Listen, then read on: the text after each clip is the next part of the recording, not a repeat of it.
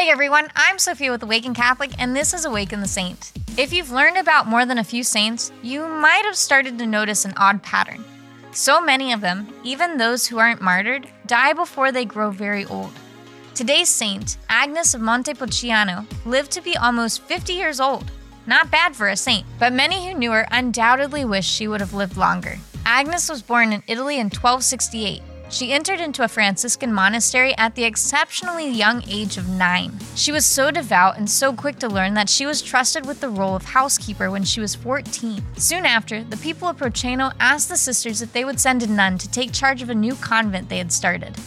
Agnes, still only 15 years old, was seen as the best choice for this role, even though it was against church law for someone her age to enter into such a position. The sisters were determined and were able to obtain special permission from the Pope so that Agnes could become the prioress. Feeling that she was not worthy of her new station, Agnes redoubled her efforts towards self-discipline. For the next 15 years, she survived on only bread and water and slept each night on a hard floor. During this time, many miracles occurred around her. She was known to multiply food to feed the hungry, and those who were afflicted with all kinds of illnesses were said to have been cured just by being near her. The people of Montepulciano, who had been so sorry to see Agnes leave, were not long to be outdone and constructed their own monastery in the hopes of winning her back. They got their wish, and in 1306, Agnes was returned to her home in order to be prioress there. The monastery prospered under her leadership, and she led it faithfully for a decade before her health began a steep decline. At others' recommendation, Agnes visited a spring that was said to have healing properties. They probably figured that if anyone could be miraculously healed, it was her.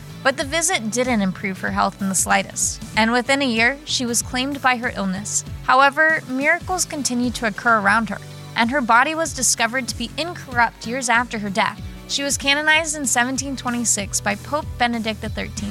Even though Agnes had done many miracles, including curing ills, she was not cured of her own ailment.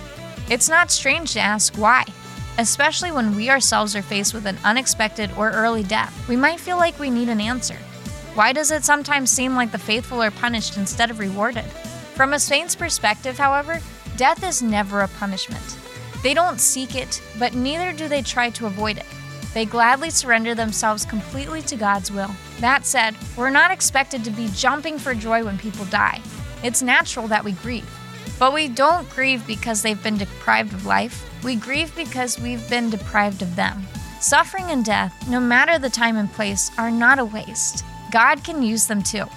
And if we ever need a reminder of that, we need only to look at the cross in preparation for the resurrection. St. Agnes of Montepulciano, pray for us.